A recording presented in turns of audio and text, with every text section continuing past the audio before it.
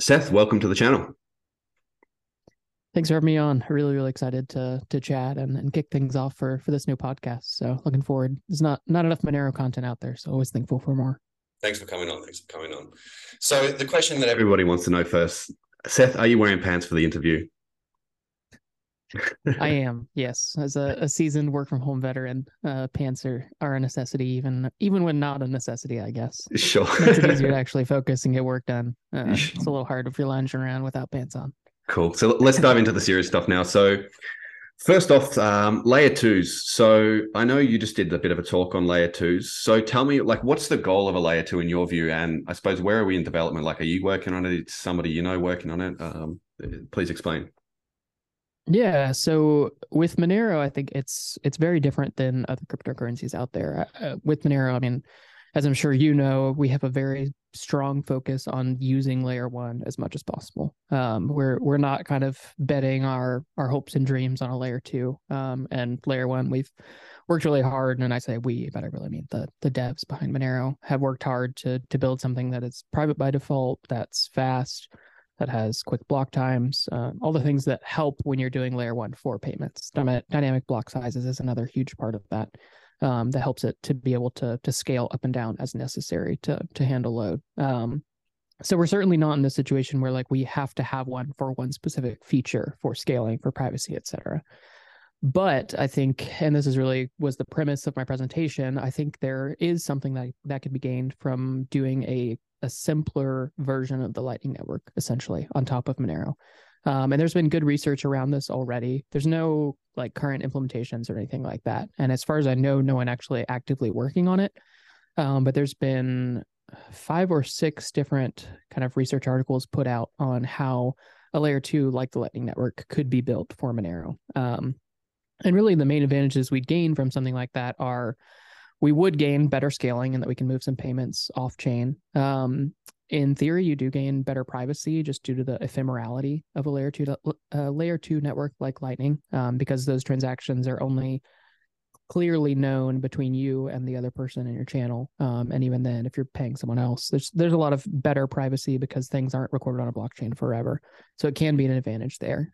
So for those two main reasons, I think it's something that is important for us to explore and to stay ahead of, so we don't get to the point where, okay, layer one's like overburdened, we need to do something now. But just really to be thinking about it and considering why we would want to explore it, what it could look like, and kind of keeping our eyes open and minds open to what that could be like for Monero.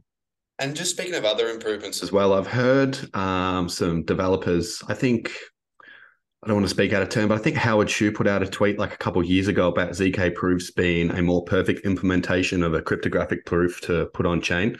Do you think in Monero we should adopt, or at least aim to adopt, a ZK proof? Yeah, so I ruffled some feathers a few months ago by pushing a little bit for this. I think it is something that we need to explore and that hopefully we will be able to implement long term. One of the beautiful things with Seraphis, which will most definitely be the next upgrade, in my opinion, for Monero, is that it really helps to make Monero's protocol, specifically its transaction protocol, much more modular. So we can swap out and in pieces as we need to. And so once we have Seraphis, it'll be a lot easier to swap out our actual mechanism right now, which is mostly ring signatures for proving who the sender is, and swap that out for something like Halo 2 or Orchard, like Zcash is using, and just use that for that membership proof piece. So we wouldn't replace confidential transactions or any other aspects of our transaction protocol, but by swapping in a specific thing like that, implemented by Zcash with Halo 2, we can gain a much larger anonymity set with every transaction, which is very important. Ring signatures work very well. We bumped ring size recently. Seraphis will bring much larger ring sizes, which will mitigate the vast majority of the targeted attacks that are possible but difficult today in Monero. But having something like the implementation in Halo 2 that Zcash is using basically is what's called an accumulator style membership proof. And so it means that the input in that transaction could technically be any input on the blockchain. Whereas with ring signatures, it could be one of 11 is what it used to be, one of 16, what it is now, or one of like 64 to 128. it will most likely be with Seraphis. So it does grant much better per transaction anonymity sets, but transactional privacy is much more broad and nuanced than just anonymity sets. So it's really not something people need to worry about today, but I think it in my opinion, it will be the future of membership proofs in Monero. Sure. So I suppose for me, the leading indicator for freedom money is what's used on the dark net. So like the way I think about it, if you're in crypto for freedom money, you may as well look at if you're in crypto, it may as well be for freedom money. So if you're not here for freedom money, you may as well be using fiat or something like that. So I suppose what's the significance for you that Monero is dominating or at least trending to domination on the dark nets? For me, there's really two main things to grab from that. I mean, one is that people who understand the need for privacy and who are generally not tech savvy are adopting Monero, which is a huge proof that the approaches that we've taken within Monero to try to make privacy as approachable as possible, to try to make it as foolproof as possible, actually work in reality. So that's a big one for me. And obviously not endorsing activity that happens in the darknet markets, but we can really use that to gain a better understanding of how a tool functions in the real world and how a tool functions in an adversarial environment. The second big piece that comes with that is that we do get this like thorough testing of Monero. If it wasn't being used anywhere, if no one was actually transacting with it, if governments and law enforcement and Chainalysis and Elliptic and CipherTrace and all these companies didn't have some incentive to try to break Monero, we wouldn't really know if Monero could stand the test of time and could stand these types of adversarial environments. But because of its use, its growing use in the darknet markets, and its growing attention from governments, law enforcement, et cetera, I think it continues to prove that Monero works and works very well today. But that we need to keep iterating, keep improving it over time, and keep staying ahead in that privacy arms race. Do you think that CoinJoins and Lightning can be used to replace Monero in that regards? Do you think they're sufficiently private, one? And also, do you think they're easy enough / don't have enough counterparty risk when we talk about scaling to 8 billion people? So really two pieces of that question I want to break down. I think the first one is the scaling to 8 billion. I think I take a very different approach than many people, and I think many people in the Monero community do as well, and that in my view, most people are not going to use Monero. They're not going to use Bitcoin in a privacy preserving way. It's really going to be those people who understand the need to reclaim their own sovereignty and want to take those steps. So my focus isn't on every user gaining perfect privacy, even though I think something like Monero could do that, but rather on those who wake up to be able to do it and not to have a high barrier of entry. For if CoinJoins and Lightning can be effective privacy tools, the answer is absolutely yes. They can be effective. But the problem is, and you hinted at it in the second part of your question, it's not easy. It's not straightforward. It's a very complex thing. There are lots of ways you can shoot yourself in the foot. Specifically, the combination of on-chain and Lightning is very tricky. There's a lot of nuance in how you handle the coins that you use to open channels with Lightning. There's a lot of complexities with how privacy works within Lightning. There is a lot of work to be done in both. But when done properly, CoinJoins plus Lightning can be a very powerful combination. And thankfully, there are good people working on that will improve it. Replace Monero? Like, no, I don't think so. I think the simplicity of Monero's privacy and it being on layer one will always cement it in this role of digital cash. I don't think that anything will replace that, but I am hopeful that with the network effect and the adoption that Bitcoin has, that we really can continue to improve on CoinJoin privacy, and specifically combining CoinJoins on-chain with Lightning Network's ephemerality and privacy to build something that will be good and hopefully good enough for most people within the Bitcoin space. I'm not stuck to Monero or Bitcoin. I want both to succeed and do well and serve different purposes. So I'm hopeful that Bitcoin will continue to improve, but Monero is far and away the simpler tool for preserving financial privacy right now. So if you don't think it's going to scale to 8 billion people, what do you suppose will happen in a post-fiat world? By post-fiat, do you mean like CBDCs or hyper-Bitcoinization, or like what's kind of the thought process behind that? So it depends how you're looking at it. Like, obviously, I have my sort of thesis that, well, fiat is a Ponzi. It's mathematically a Ponzi, right? And it's just a matter of time before it collapses / causes enough damage to other people to force them to look for other options. So that's basically what I'm referring to. Yeah, I mean, I think Monero could easily handle the load that will come from people waking up. I think thankfully we've seen a big shift in the past 2 to 3 years of people really starting to understand why a lot of these privacy tools are being built, why Bitcoin exists, why Monero exists, the advantages of these tools. And I'm not really worried right now about Monero not being able to scale to the amount of users we're looking at. I mean, even then, we're not looking at the majority of the world waking up to this need and understanding this, unfortunately. Like, obviously, that would be my desire. But I think it will almost always be the minority that are the ones who wake up and are willing to take that personal responsibility in hand and really fight to reclaim their sovereignty. So I think our focus really should be on those people for when they wake up, that we have the tools at hand, that the tools are as approachable, as easy to use as possible, that the tools are as focused on privacy by default as possible, et cetera, et cetera. So how many people do you think Monero could scale to today? I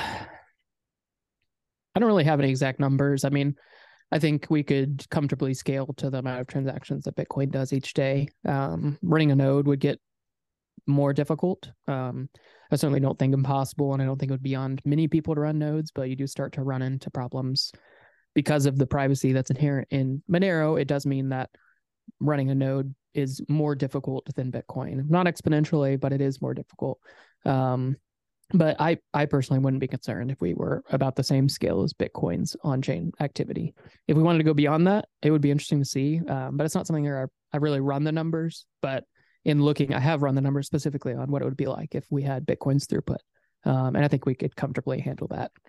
So when you're talking about more difficult, are you referring to, I suppose, the cost of running a node, like the hardware required?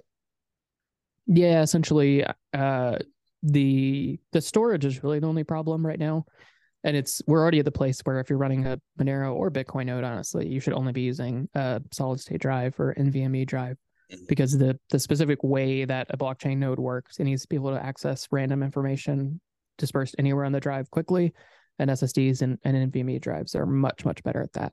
So that's really the base level of what you need to be able to have to run a node. But if we were handling something like Bitcoin's throughput, you would need 1 or 2 terabyte SSDs plus at that point. But that's not crazy. That's relatively cheap today.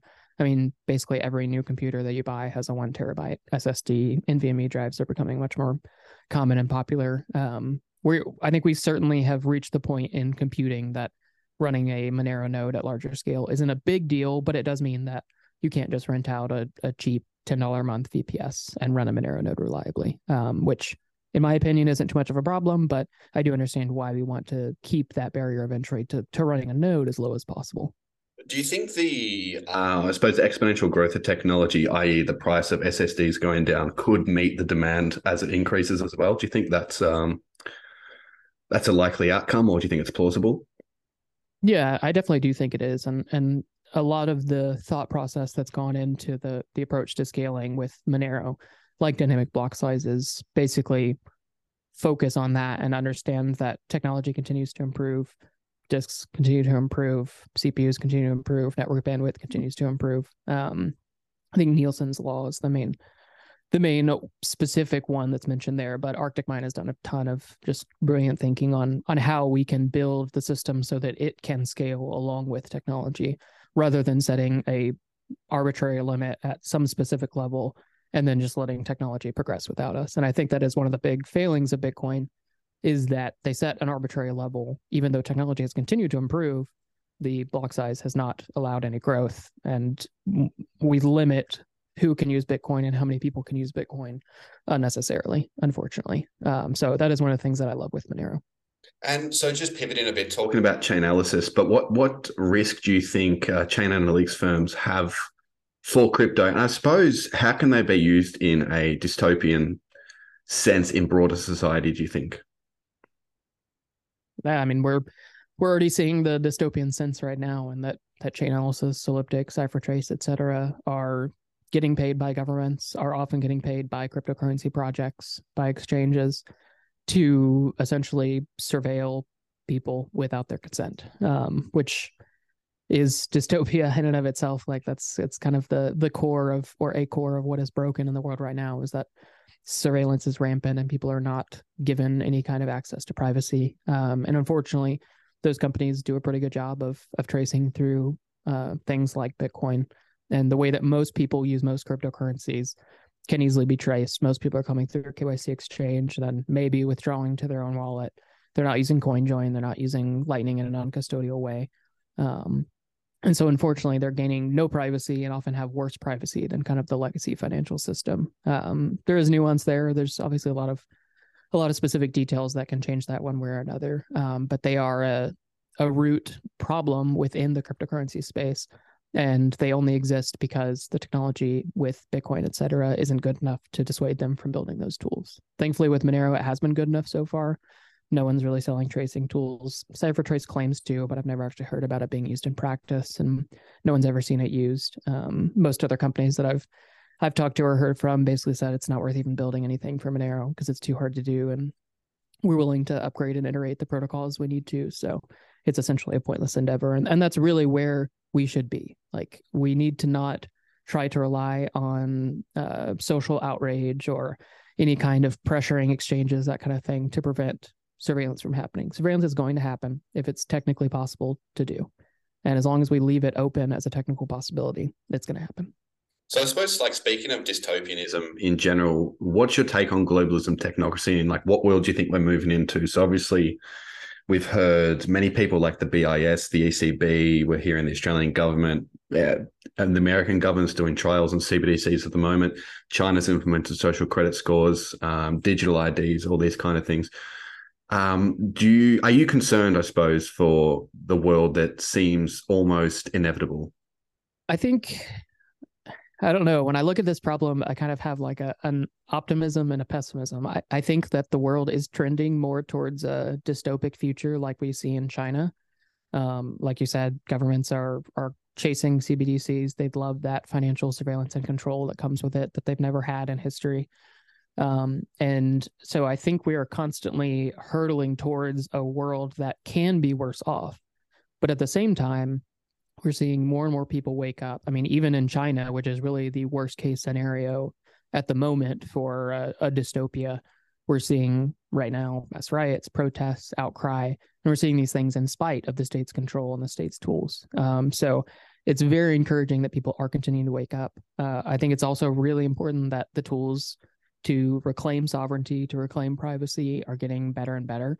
That's not just cryptocurrencies, that's private messengers, that's a lot of other privacy preserving apps and technologies. And as more people wake up and start using those things, they will continue to improve.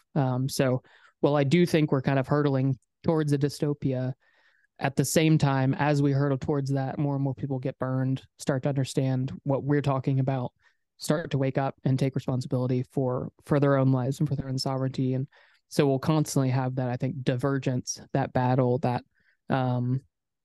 real, just growth in people taking those steps towards personal sovereignty. And what timeframes do you think we're looking at for CBDC social credit scores? Obviously, it's probably going to vary in different parts of the world, but just in your opinion. I mean, I think probably within a couple of years, CBDCs will be at least in a trial of some sort in the US and Europe probably as well. I mean, 2025, I know some targets, and some other people that I know and respect have kind of targeted that for when they think the US and EU will start to roll out CBDCs at larger scale. So I wouldn't be surprised at that. I think they're really accelerating plans, and I think they're trying to leverage things like the FTX shenanigans and problems within the cryptocurrency space to try to show people why the government needs to do a digital currency and why they can do it best and why they'll not let people get burned, et cetera, and try to leverage the brokenness that has existed in the cryptocurrency space, the greed that exists there, to be a springboard for CBDCs and to bring them into place more quickly. So I wouldn't think more than a couple of years at this point before they start to become a reality and not just a future thing. I definitely agree. I'm just curious how much faith you have in. Like, I'm pretty optimistic on humanity, and I tend to think, like you, that people will be burnt, people will move over. But do you think they'll move over on a large enough scale that will I suppose, prevent the fiat Ponzi from continuing? Because I sort of think that people are just going to accept CBDCs. They don't really understand what money is, and they don't really understand how, in my opinion, how globalists think on a broader level. Um, so, with that said, what's your optimism view on humanity, I suppose, and do you think it's enough to bring down the fiat Ponzi? I think my probably honest take is no, that the fiat system will continue. CBDCs will happen. Many people will be fine with it and just let it happen because they don't understand the implications for freedom and for humanity, and for the loss of both that will come with things like CBDCs and more totalitarian governments. But there's a reason why, like, my thinking and kind of the philosophy behind the things that I do has shifted more towards crypto anarchy, because I think that while the majority are not going to wake up and take these steps, I think many people will. And so this concept behind crypto anarchy, that we can use tools to essentially make the law unenforceable, and that we can use these things to build communities in a way that isn't able to be crushed by the state, that isn't affected by CBDCs, that isn't neutered from financial freedom through things like CBDCs. I think that's really going to be the future, is us building communities that have a circular economy, that rely on tools like Bitcoin and Monero, that rely on cryptography to ensure that our communication is private. They were able to build these things in spite of what's happening around us. And so that's my kind of core focus and thesis, is that most people won't wake up, but more and more people will. More and more people will get really pushed into starting to understand sovereignty. And as they do, these tools will help them to be able to build essentially like crypto anarchist communities, whether it's physical or just digital. And that's really where these tools can thrive and help people to gain freedom, even if the countries that they're in are not free. Do you see Monero and Bitcoin being banned? I doubt Bitcoin will be at this point, especially because its default transparency can be an advantage in some cases for authoritarian governments. And people coming in through KYC exchanges, et cetera, doesn't really scare them. I think a lot of the ways that Bitcoin has been co-opted are helpful for the plans that they have helped CBDCs become a reality and become something that they can more easily sell to citizens. So I certainly don't think Bitcoin will be. Monero, maybe. I mean, we've basically seen shadow bans through pressure by regulators, banks, et cetera, to try to get exchanges not to list it, all of these things where they're just trying to make access more difficult. I probably would have said I don't think Monero would have been banned until the whole Tornado Cash saga happened. But after seeing how the US government went after that, which was a decentralized privacy protocol, I think it made it much more likely that they'll try to go after Monero in the future, especially as Monero continues to gain steam, continues to be used by people they don't like, and continues to grow as a project and as a community. So I certainly think it's possible, but that's why Monero is built how it is. Like it's a system that's been made to be anti-fragile, that as they crack down, it becomes more anti-fragile. It's built for adversarial environments. And I don't think the same can be said for many other projects. Even Bitcoin and many of the projects built on it, I don't think have been made with this adversarial environment in mind, where Monero really has from the ground up. So it's something where I'm not really concerned if they ban it. We can continue to use it. Mining can continue. All of that can really happen unabated. It obviously would just get harder to on and off board, but that's where peer-to-peer circular economies are really the key. Sure. So what for you then would mean that Monero's failed? Like, what are the signals you'd look at for it, basically for you to change your mind, say go Bitcoin only, say Zcash, or whatever the case is, right? What are the signals for you? I mean, I think the only real way I would say Monero has failed is if for some reason its privacy protocol was totally broken and traceable and we couldn't do anything about it. And I basically don't think that that's a reality, like that could ever happen, because if there was some big breakthrough and we learned that Monero was completely traceable, there are other options for how we would improve privacy. I mean, even if like our approach right now was completely broken, we could switch to Zcash's approach and just narrow down on that, hone in on that, make that happen much more quickly. So I don't really see a scenario where it's failed. I think the biggest thing for me is that I think need to be careful that we don't forget the network effect and reach that Bitcoin has and just dismiss it and not try to push for privacy on Bitcoin, because many people will come into Bitcoin and they'll stay in Bitcoin and they won't get to Monero. And that's just, I think, an unfortunate reality. And so that's why a lot of my recent work has been shifting back into Bitcoin, because I understand that a lot of people are going to be there and I want to make sure that they have the best tools available as well. But Monero is a much better tool for privacy right now, much better tool for actually spending cryptocurrency. And I think that will continue for a long time. But in my opinion, they're really two different tools. I hope that both continue to exist. And I really don't see a world where Monero fails, because as long as I can use it to make peer-to-peer payments in a private way, that's success. So what's three other easy tools besides Monero that pretty much every person can use to, I suppose, up their personal sovereignty and privacy, freedom, whatever you want to call it? Yeah, I think just kind of rapid fire, switching to a more privacy preserving browser like Brave browser is a great start, since so much of what we do happens in browsers today.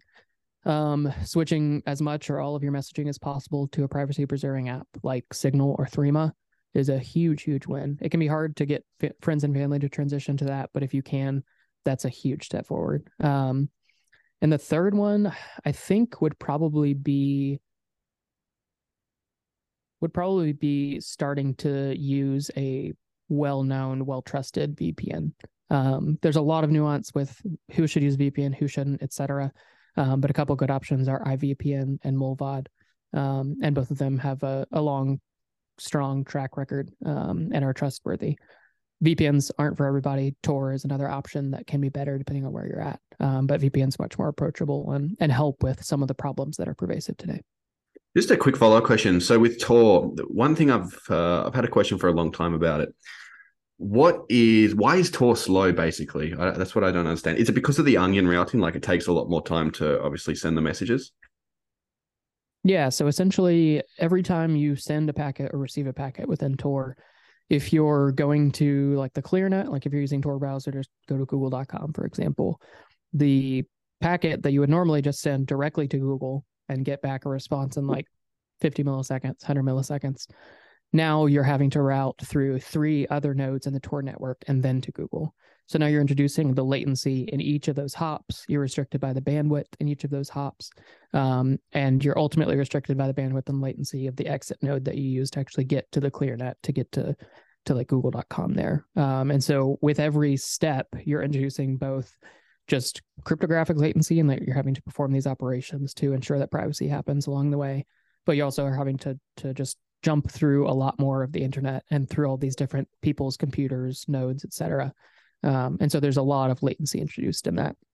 It's when the network is healthy, it's usually not that problematic. But obviously Tor has had lots of issues recently. And those have made it very difficult to use Tor on a daily basis, unfortunately. But that's the kind of the core reason why it's much slower than just regularly browsing the internet. Seth, thanks for coming on. Yeah, thank you so much for having me. It's a great chat. There you are. There you have it. Thanks so much to Seth for coming on the podcast today. Make sure to give him a follow on YouTube. Make sure to give him a follow on Twitter as well. Make sure to also give us a subscribe down below, and we'll see you next time. Bye-bye for now.